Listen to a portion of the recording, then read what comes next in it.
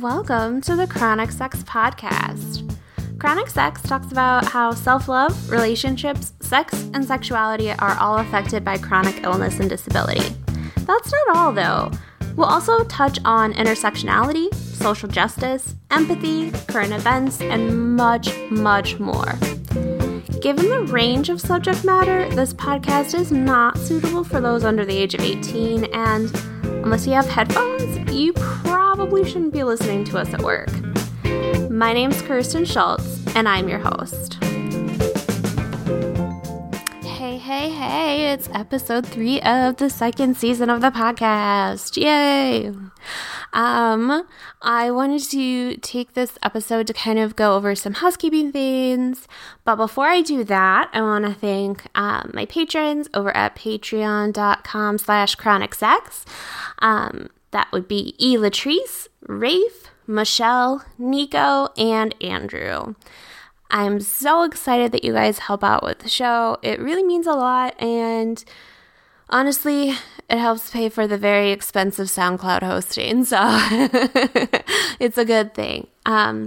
Also, my guinea pigs, Gus, and Jacques, are very excited as I'm starting to record the podcast downstairs instead of up in our loft because of mobility stuff. So if you hear any water bottle noises or chirping or hay rustling, that's definitely them.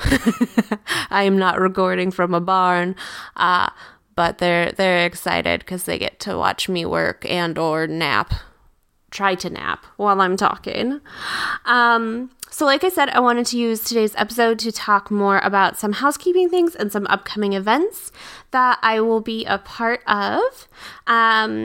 First things first, if you go to our Facebook page, which is facebook.com/chronicallysexy, and click on our events tab, you can see a couple of events that I've added, and ways you can get tickets for those. At the end of this month, February, I will be presenting with some of my favorite people in the entire world at the Playground Conference up in Toronto, Canada. And we have a panel that I should have titled better, but it's called Chronic Pain and Disability. And that would be me, Andrew Gurza of the Disability After Dark podcast, Ren Graybert, Mari Ramsawak. I suck at saying last names. I'm sorry, Mari. And Rachel Rose, who writes Hedonish. And we're all going to come together and talk about what it is like to, exist in this world as someone dealing with chronic illness, chronic pain, or disability. So we're going to talk mainly, since it's a sexuality conference, about dating, about ableism we experience in dating or even in queer and sex positive spaces. But we're also going to talk about some fun stuff too. Favorite sex toys, favorite experiences we've had, some of that kind of stuff. So, make sure you visit the Facebook page because it'll have all the details, but that's February 25th up in Toronto at the Holiday Inn Toronto Downtown Center, the Playground Conference. I'll actually be back up in the Toronto area about a week and a half later to do a TV interview, which I'm pretty excited about. And the night of my interview, I'll be hosting a workshop at Good for Her, which, by the way, just so you are aware, the workshop space is on the second floor and there is no elevator or anything like that. There are stairs. So please keep that in mind if you're looking at coming. But I will be presenting there on Wednesday, March 7th at 7 p.m. And you can, again, find tickets for that at goodforher.com or there's a link to it from our Facebook page.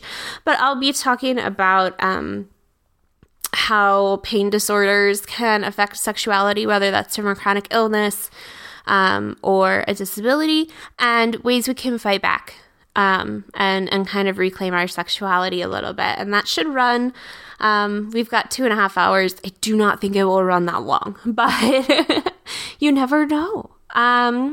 Tickets to that, I believe, are $35.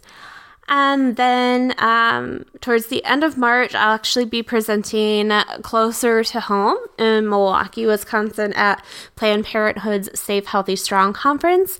Again, it'll be that same presentation, Hurts So Good. And I'm really excited for that because I think I've talked about a little bit when I was in high school. I got really, really involved with Planned Parenthood, did a lot of volunteering with them, a lot of cold calling, which is actually terrifying now that I look back at it. But, you know, they really helped me a lot in writing my senior paper in high school, which I wrote on, like, sexuality in the media and then sex education. It was really 2 papers, but that's why I got a D on it. But D's get degrees, so it's fine. Anyway, tangent. But yeah, that's Wednesday, March 21st at 3 p.m. In Milwaukee. And you can snag tickets to that too. I also do want to mention I will be at ClexaCon in Las Vegas the first weekend of April. I'm really, really excited about that. I'm trying not to freak out because right now we're raising money for it, and you know we're getting a good amount. But one of the people, several really notable people, have donated money to our campaign. But one of the people who donated is Emily Andrus, who is the main writer for my favorite show in the entire fucking world, Wynonna Earp. So I didn't sleep the night before last because I got so excited that I couldn't sleep. I eventually slept. I just couldn't sleep right when I wanted to. But that's the first weekend in February. I will be actually a part of 2 panels. The one we are fundraising for is about queer disability representation in the media, and I'm really, really, really excited about that. It is a panel that's put together by Elizabeth Janelle, and we'll have Annie Sagara, famous YouTube person, and Joseph Dunn as a part of it as well. And my friend Bree made these amazing shirts. I'm going to link to them in the show notes so you can take a look at them. But they are Accessibility Matters shirts, and they're rainbow colored. Like, these shirts are so cool. My husband, like, is getting one because he's very excited about that. So I'll just tell you a little bit about the design because it's really cool.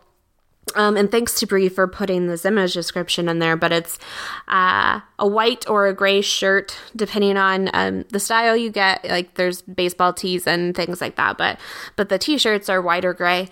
And then there's a large rainbow striped graphic with 4 segments showing the following symbols: a person propelling a wheelchair, hands signing ASL, an outline of a human head with a brain to symbolize invisible illness, mental illness, and neurodiversity, and then a person with a cane in one hand and a service dog harness in the other, and then underneath that, in black text, it says Accessibility Matters. And I have one of the original shirts that Bree created with these, but I'm very, very excited to get my rainbow one because it's just absolutely fucking gorgeous. And my husband and I can be twinsies. It'll be great. I think this is actually one of the first disability-related t-shirts that he's really wanted to get. I mean, you know, we've done Arthritis Foundation walks to cure arthritis and things like that. So he's gotten shirts, but I don't think he's gone out of his way to get a shirt. So I'm really, really excited about that. So again, I'll put the link to that where you can snag that shirt, and then all the proceeds go to help those of us who are traveling to this conference. And then the second thing is that we have a GoFundMe for that, which is how my queen, the amazing Emily Andrus, donated. And, you know, we're raising a good amount of money. It's very, very helpful to get because, a lot of us have accessibility needs that make things like taxis and stuff more costly. So it's really, really beneficial to have that extra money. And I just realized I didn't talk about what Clexicon is. The me from last year would erase this and start all over, but I'm not doing that. But Clexicon is basically a Comic-Con, but it's aimed at the inclusion of queer people. So it's named after two stars of the show, The 100, I believe, that were in a queer relationship. And then, of course, like they always do, except for Wynonna Earp, thank you, God, Emily. But they, kill off one of the characters because they can't just let queer people exist and be in love. So this conference was, set up to kind of talk about that kind of stuff and aim to get more queer inclusion in things. And Elizabeth put together this panel, and I was lucky enough to be asked to join it. I'm very, very excited. And, I could go on, and I don't want to make anybody feel bad if they can't donate money. That's totally fine.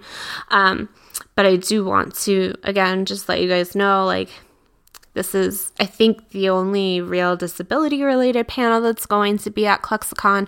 And it would be really cool to be able to have a little bit of extra money while we're there so that we can eat well and not just rely on granola bars or terrible Vegas buffet food. Actually, I don't know how the buffet food is in Vegas because I've not been. I was born in Reno, which is a couple hours away, but I've never been to Vegas. I think, I might have been in the airport at one point, but not there. Anyways, that's a long story to say. That's one panel I'll be on at Clexicon. And then I will also be on another panel with a couple of other sex educators called Let's Get Cliterate, aimed at queer inclusive sex education. That panel is for people 18 and up only. But I'm very excited to be a part of that because the other two panelists are people that I have absolutely adored for a long time. And I am very, very, very, very, very, very, very excited. And I don't know, what times those panels are going to be or anything. So just to, if you're interested in that, make sure you keep on top of our events tab over on Facebook. You can follow the page without liking it in case that's something that you are concerned about, because I know people can see what you like and stuff like that, and that could be awkward. If your mother-in-law sees that you like this page, then you might have to do some talking. But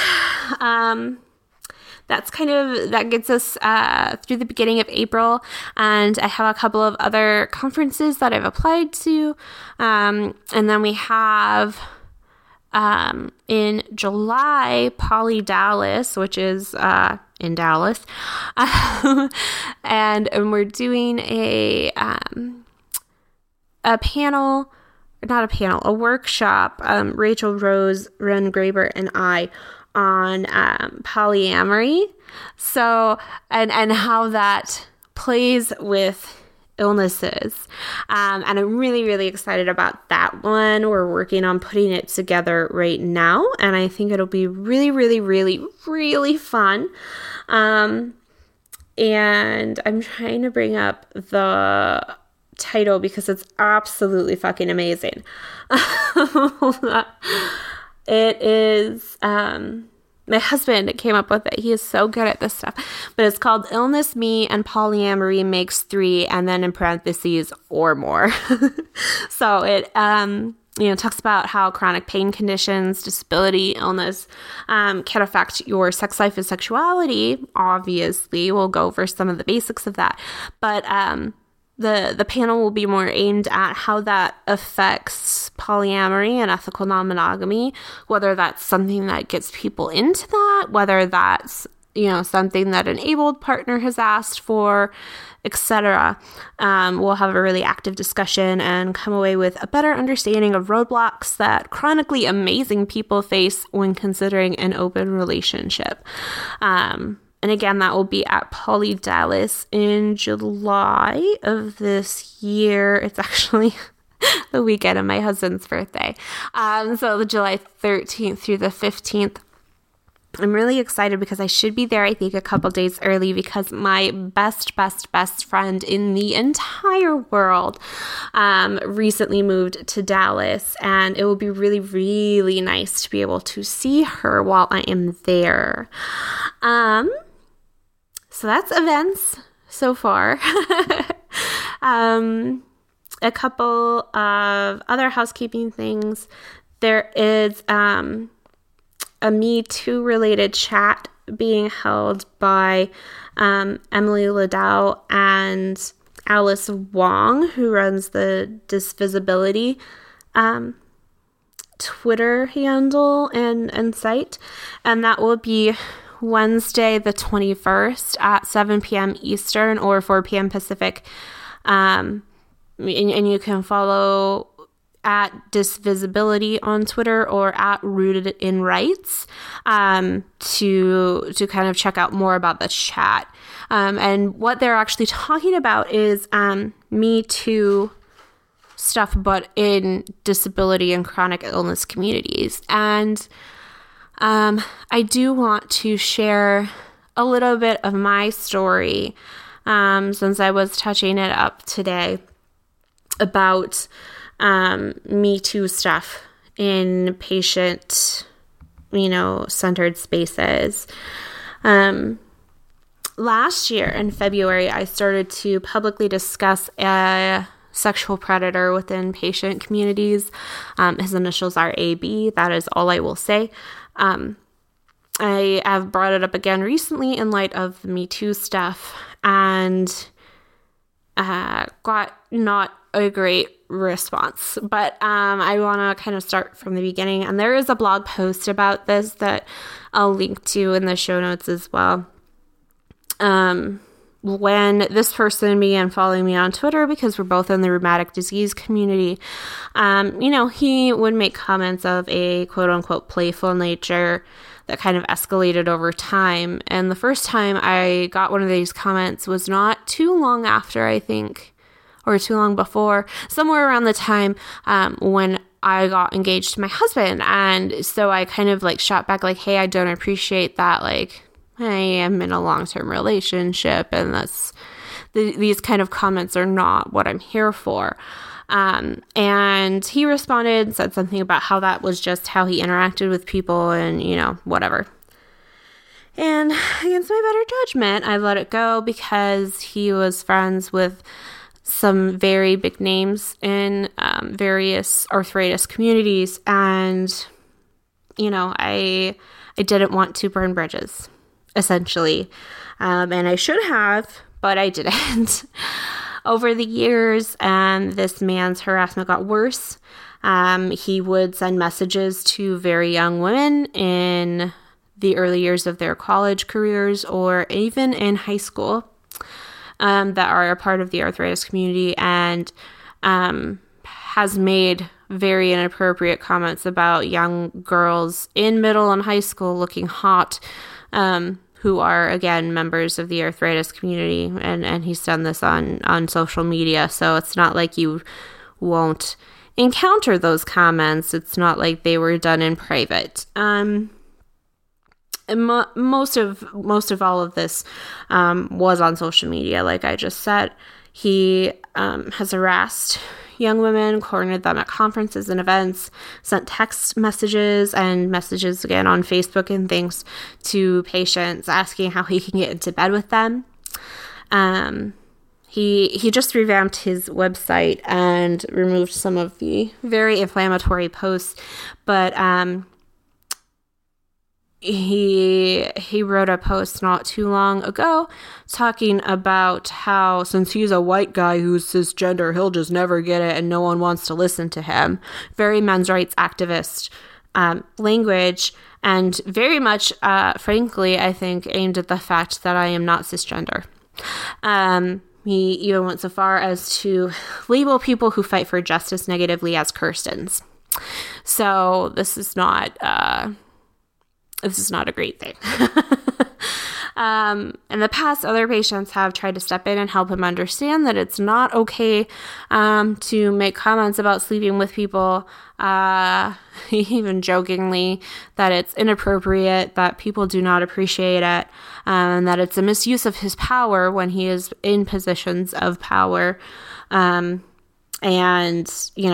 eventually he burned all of those bridges, unfortunately, for everyone involved, I think, because if he actually would listen, it would have been great, but whatever. It took a long time for me to feel comfortable discussing these kinds of things, even among friends, because everybody, tries to support everybody else, and it's, I'm already seen as kind of a bitch and troublemaker. In fact, this person called me a bitch to my face at a major medical conference that he was working for, and got no repercussions from it, frankly. He would attack me on Twitter, telling me to get over my PTSD, which he now recently has been diagnosed with himself. Oddly enough, and other patients, people that I've trusted, would join in, label me as hateful and rude for my responses when somebody is attacking the experiences I've been through and basically saying that I must not have PTSD because they don't understand. And that's very hurtful. It takes a lot of courage and a lot of strength for me to speak out about abuse that I've been through and some of the scarier moments of my life. And to have people that I trusted, people that I looked up to, tell me that I'm just raging or that I need to go calm down or I should just delete my social media or whatever is upsetting, to say the least, and really turned a lot of my world upside down at a time when I needed support, at a time when I was struggling with my mental health, and instead of being a friend about it, being a dick, essentially. I try not to use genitalia as negative things, but goddamn. I began talking to some friends about this, and they would be like, oh, yeah, I always got a weird vibe, or, oh, yeah, I've had weird interactions with him, too. But instead of, I guess, siding with me and many other victims, even some of these people themselves, they would and do maintain active friendships with these people, with this person, even after telling me they didn't. It is beyond frustrating to see these kinds of things, especially when these patients have echoed similar situations. And it tells me a lot, frankly, about what people think of those of us who have spoken out about this man, and how that stigma against those of us who have said something pushes other people who have been through similar experiences to not talk. That stigma, just like with anything else, is absolutely horrifying. Like I said, I kind of talked about this in February of last year, and I want to read something that I wrote at that time that really rings true even more now with the Me Too movement And thanks to Tarana Burke for creating that, over a decade ago and working on that. And anyway, it's one of those things where you go back and read it and you go like, hot damn, like, this sounds good. And I'm not that kind of person about my own writing. People who call these issues out aren't trying to stage a witch hunt. That's not what I'm after. I'm not vindictive or hateful on that level, and by golly, I have enough going on with my health and things that I'm running and doing that I do not need the drama. None of us do. As a society, whether as a whole or as patient groups, we cannot make excuses for sexism or sexual harassment. We must call these issues out. Just like with ableism we experience at the hands of people who do not understand, we have to call out this behavior so it can be corrected. Ignoring it as a courtesy only allows it to get worse and for more people to be violated. And again, just like with our illnesses, sharing our stories helps people feel less alone. When I've shared my experiences with this person and experiences I know of with people, they have felt redeemed and like their gut reactions to comments or questions have been validated.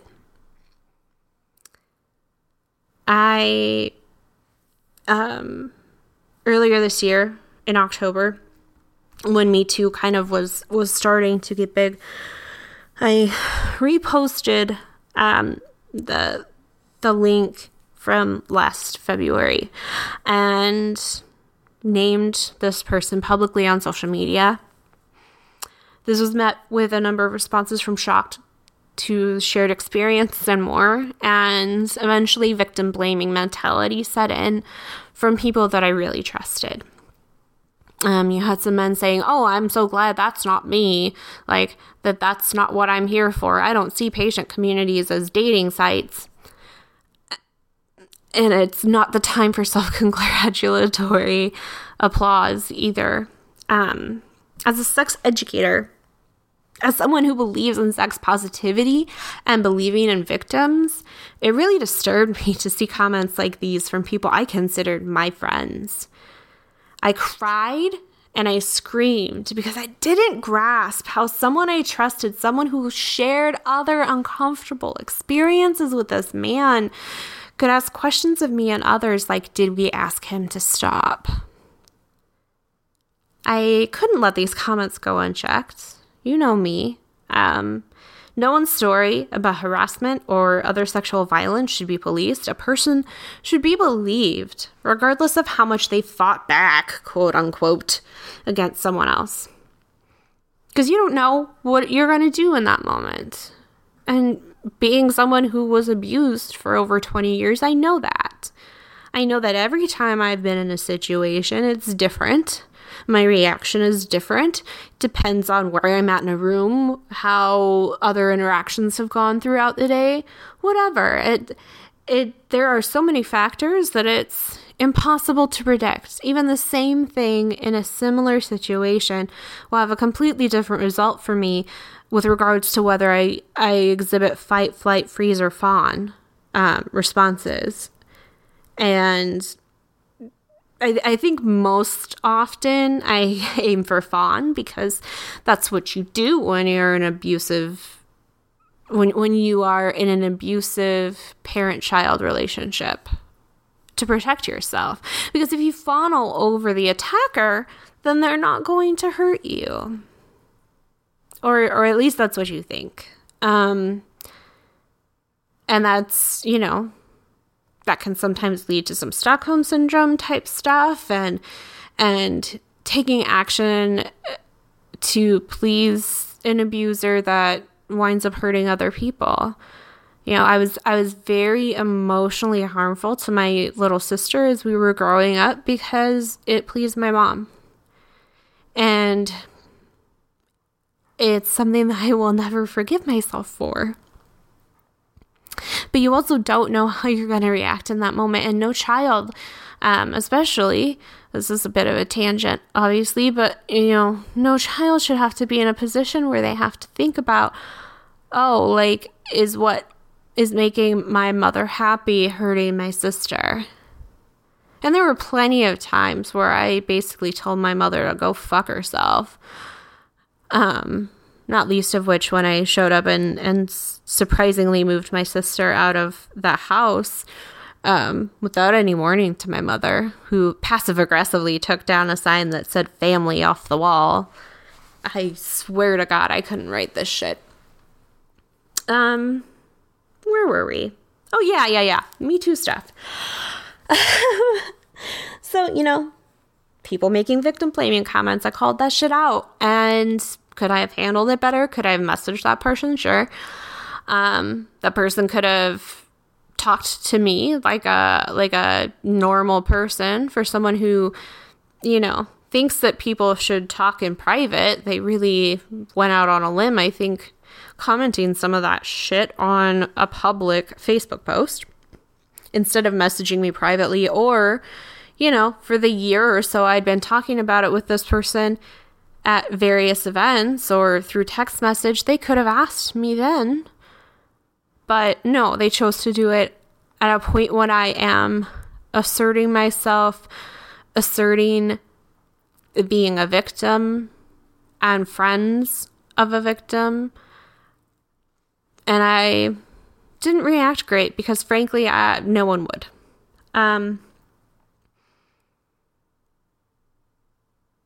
People were messaging me about who the fuck is this person that's making these comments? This is awful. I am so sorry. Like, do you need anything from me? And those are very rare kinds of messages for me to get, save from a couple of people. And the fact that I was getting them about this person is very alarming.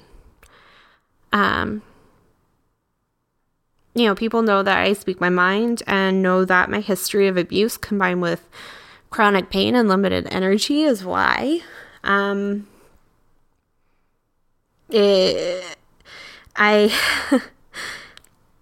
a few months, I was feeling out of place in the arthritis community because most people, it seems, in the community just want everyone to get along.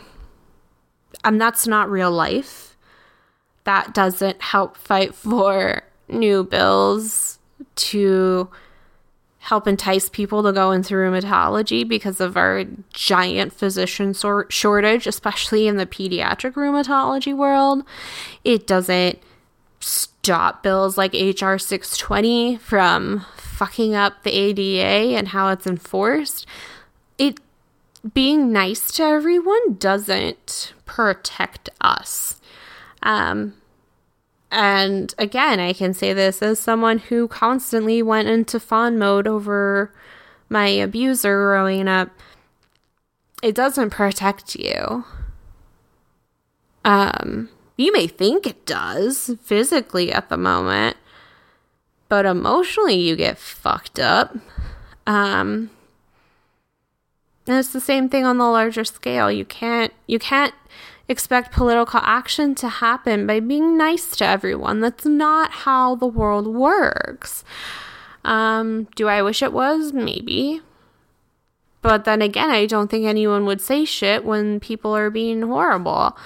We'd just be like, oh, well, he's just having a bad day. And that's fucking ridiculous. Anyway, I lost several friends during this exchange. Because of speaking out, of setting boundaries, of even saying that this person, AB, is a predator.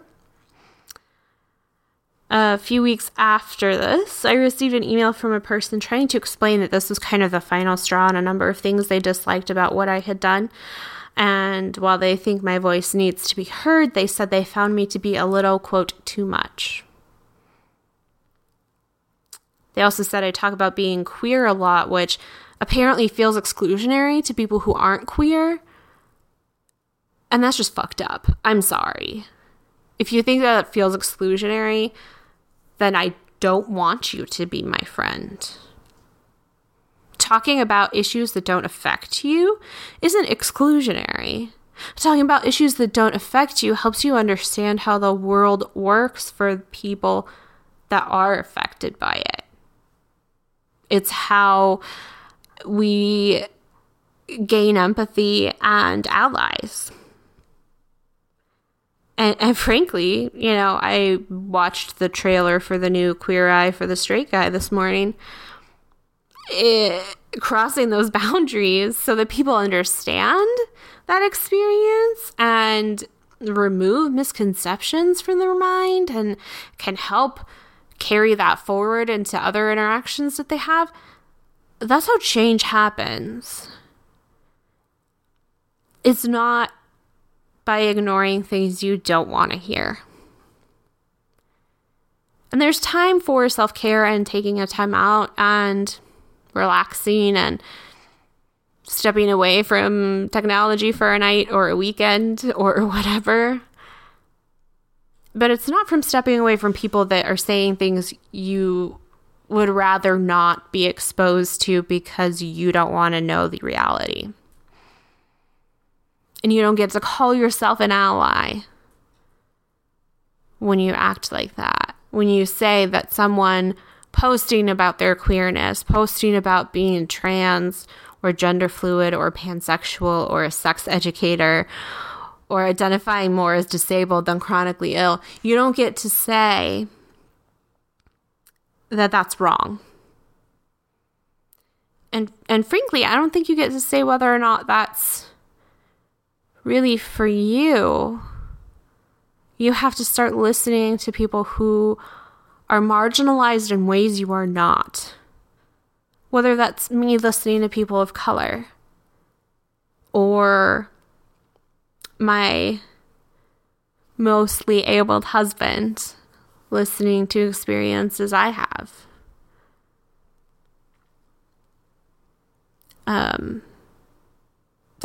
That's how we work and that's how we grow. It's bullshit to act like it's not okay. Within the next few days after that email or after the event, I don't frankly remember. I can hardly remember if I ate today. I didn't yet because it's 9:49. But within a few days, the person who said I was too much, I was being too queer, and the person who was victim blaming, who said they didn't interact with the sexual harasser on social media, they didn't follow each other at all, which fact checked, they did. They started joking around with the sexual harasser, being buddy-buddy. I've had people message me and ask me why I'm not following them anymore. And it's because, frankly, I have to do what I need to do for my health, whether it's mental, physical, whatever. And seeing people that I thought I trusted and I thought I knew interact with someone who's a sexual harasser when I very blatantly stated a bajillion times on social media, messaged people the story, etc., about him when they're still being his friend, it's fucked up. And it's harmful as fuck. One interaction I had like that recently, the person was like, really? That's why you're gonna not follow me? That's ridiculous. And I was like, I don't know what about taking care of myself is ridiculous. I don't even know what happened. I try to stay out of it because it's all drama. That kind of reaction, especially from a man who this was, that kind of reaction is part of how this shit continues to perpetrate itself. It's a cycle. And you have to stop that cycle. You have to listen to people.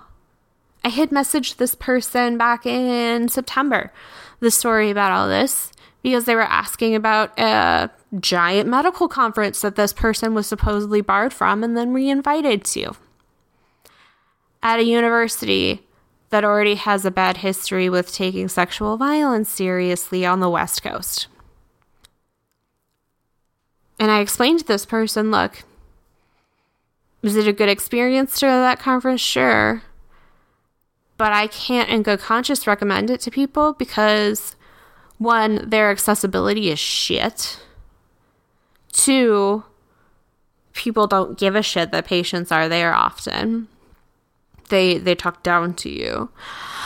And three, no one in the upper echelon of the staff who have known for several years about this man being a sexual harasser, they don't care. They re-invited him to the conference in 2017 after supposedly barring him in 2016. Because I was like, excuse me, why the fuck is he in a position of power when we know that he continues to sexually harass people?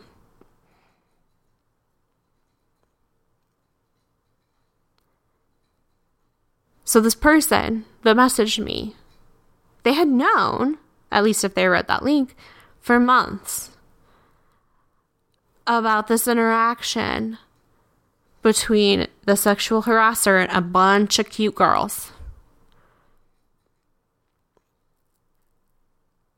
But then I'm the problem because I'm not following him, because I'm not supporting him.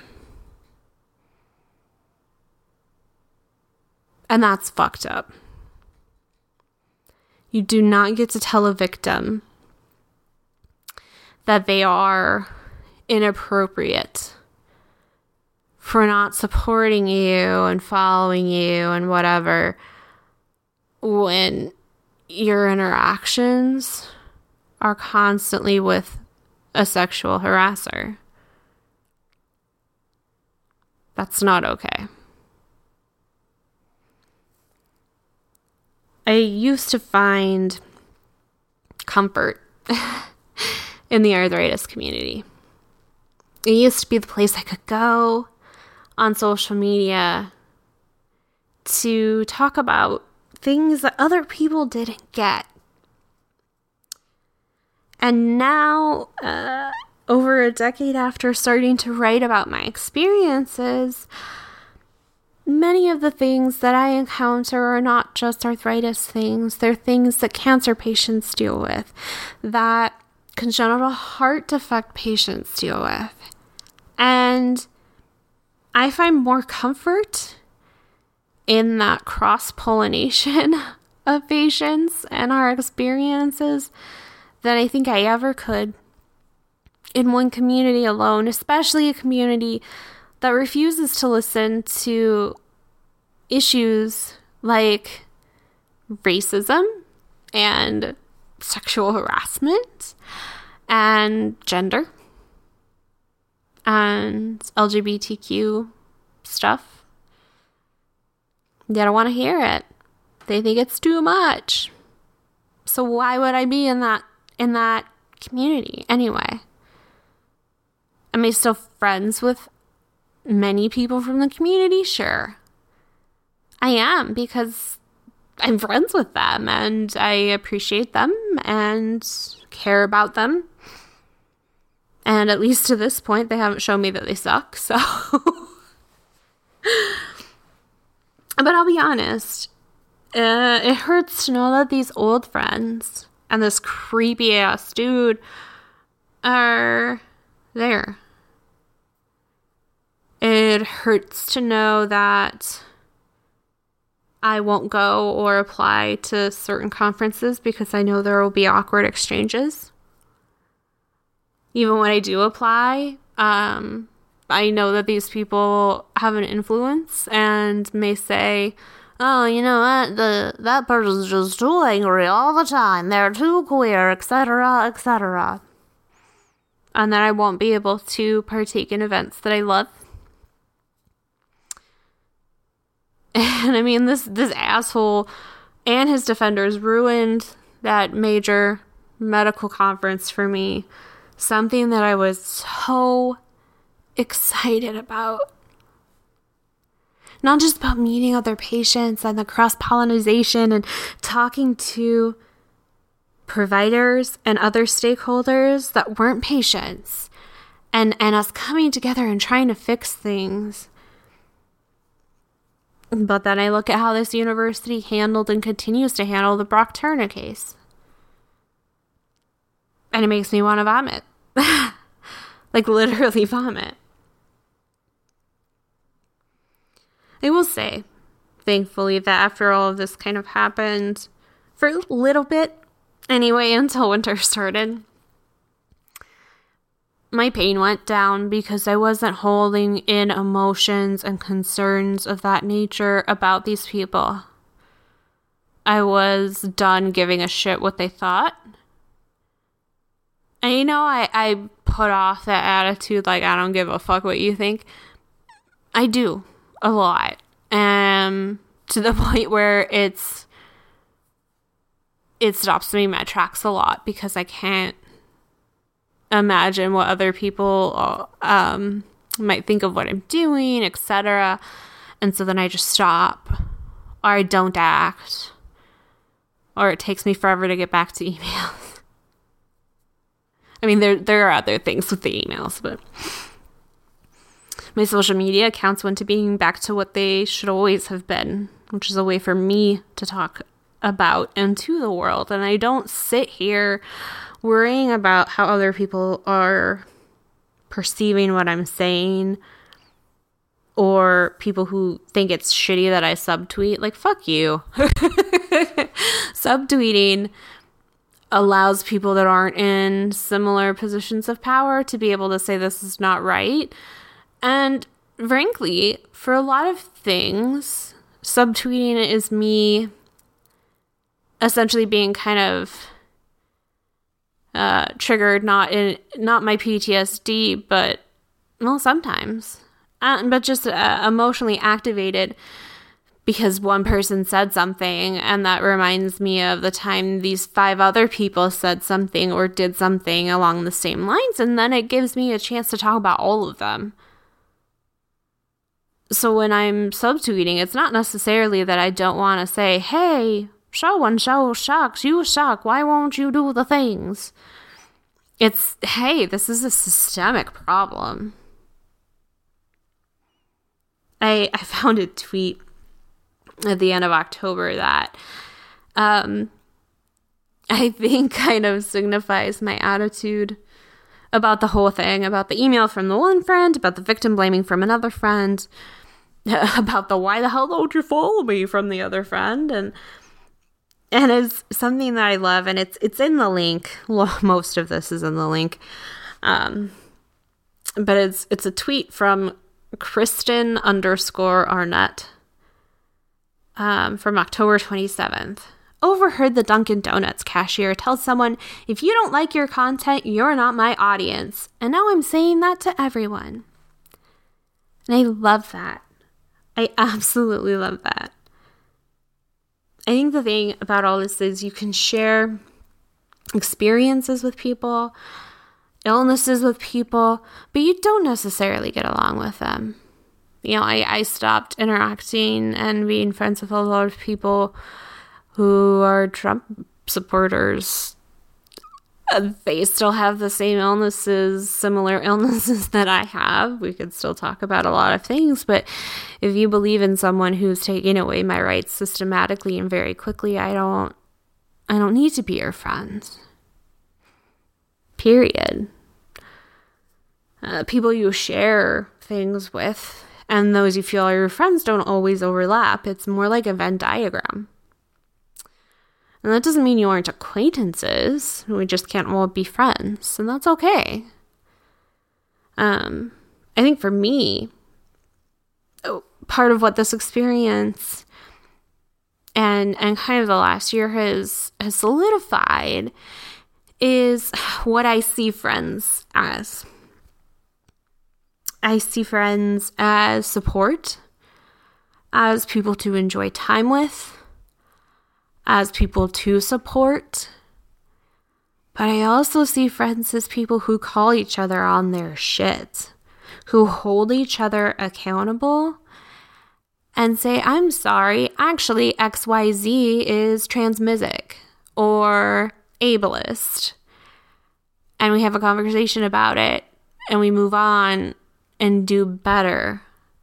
Friends help us grow in an emotional way that families can't, that acquaintances can't because they know you in a different way.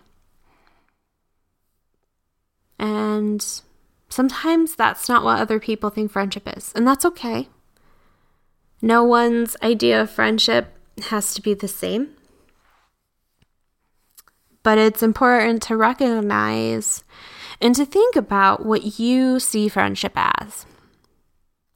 Do you see it as a way to grow emotionally and hold people accountable? Or do you see it as a way to just look at other people's cute guinea pig pictures? There's no thing that says both of these have to be exclusive. Again, they can overlap. You can Venn diagram this shit.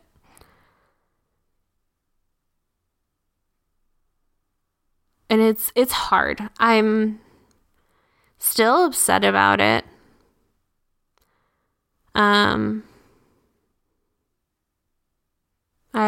There was obviously conversation that went on behind my back as a part of all this too.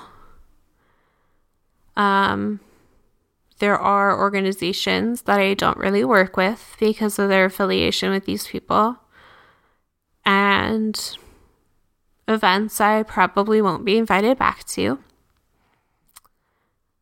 because I stood up for myself and my friends. And that's hard. That's really hard. At the same time, I could see it as a blessing. I'm not going to Pollyanna this shit up, but, you know, maybe that's one more conference I don't have to go to this year, or 2 more away events I don't have to try to fit into my schedule. Away events. Trips. And that's okay. I'm okay with that. I'm okay with maybe doing a little less, but doing what I do more fully. Enjoying it and participating in it in a way that gives me joy and peace and fulfillment. And I don't mean peace like kumbaya, motherfucking standing around a fire. I mean peace as in knowing that I'm doing the right thing, as in knowing I'm right where I should be. And that's important. I don't really have a way to close this out right now. I could have thought of it. But frankly, I'm recording this all in one take. And I don't know. The brain fog doesn't help. But think about who you support, why you support them, and what you would do if you heard that they had done something wrong. In the sex positive community, we've recently gone through this with Reid Mihalko, who it came out had essentially worn someone down to the point where they felt they had to give him a hand job. But he asked for more. He asked incessantly. And this person thought they had to engage in that. They didn't feel safe. They felt that they would have more business connections, etc. And they felt forced into that position. And Reid fucked up. And my Sex Geek shirt is sitting in the trash. I've ripped the Sex Geek label off my computer.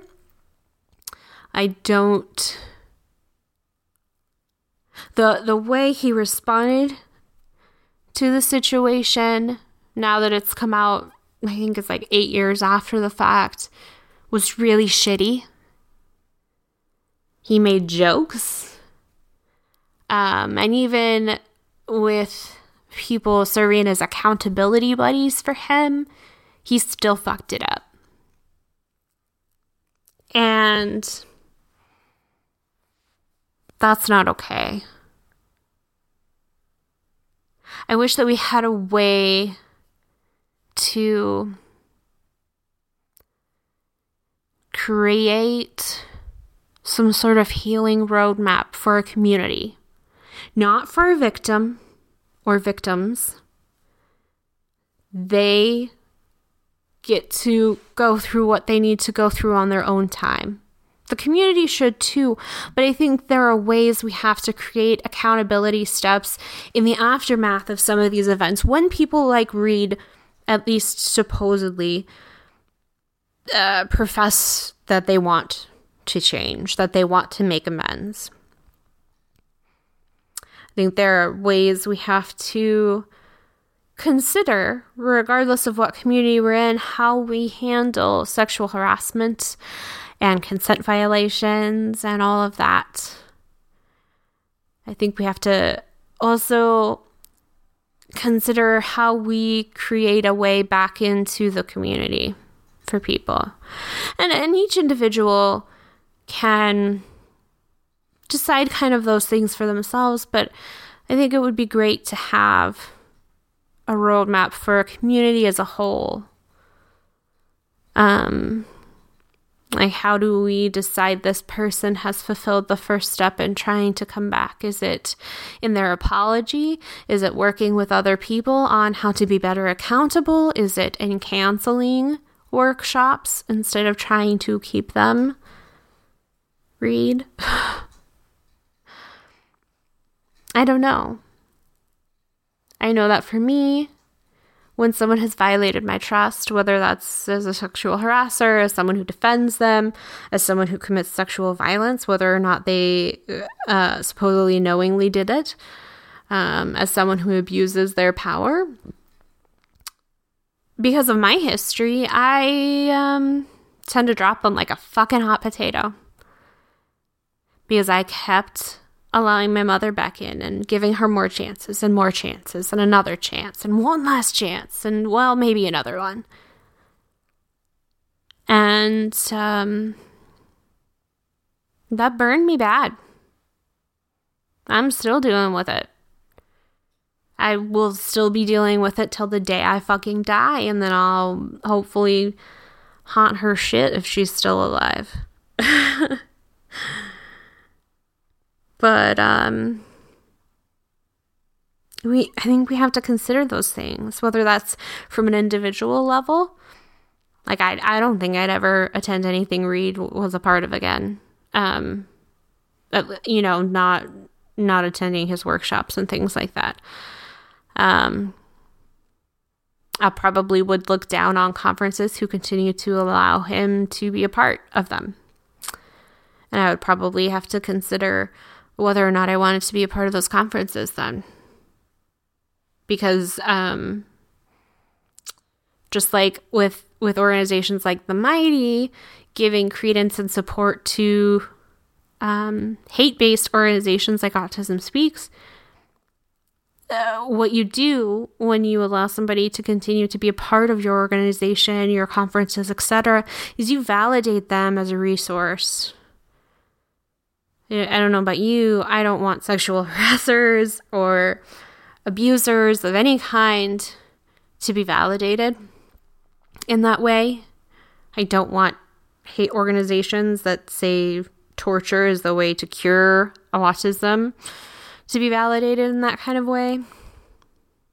There's a lot of people that shouldn't be validated in that kind of way, and a lot of organizations. Which, by the way, I'll put a link to my blacklist of organizations in the show notes too, because it's big and it's growing. But yeah, I guess that's the takeaway for today, is to consider what you would want to see from somebody who has committed a violation, who has breached trust. And what would it take for them to win your trust back, to gain it back? Would you ever be able to give it back? Knowing the answer to these kinds of questions is a good way to set boundaries for ourselves. And I think the more boundaries that we set, the better we can take care of ourselves. And that's really what I'd like to see us all do.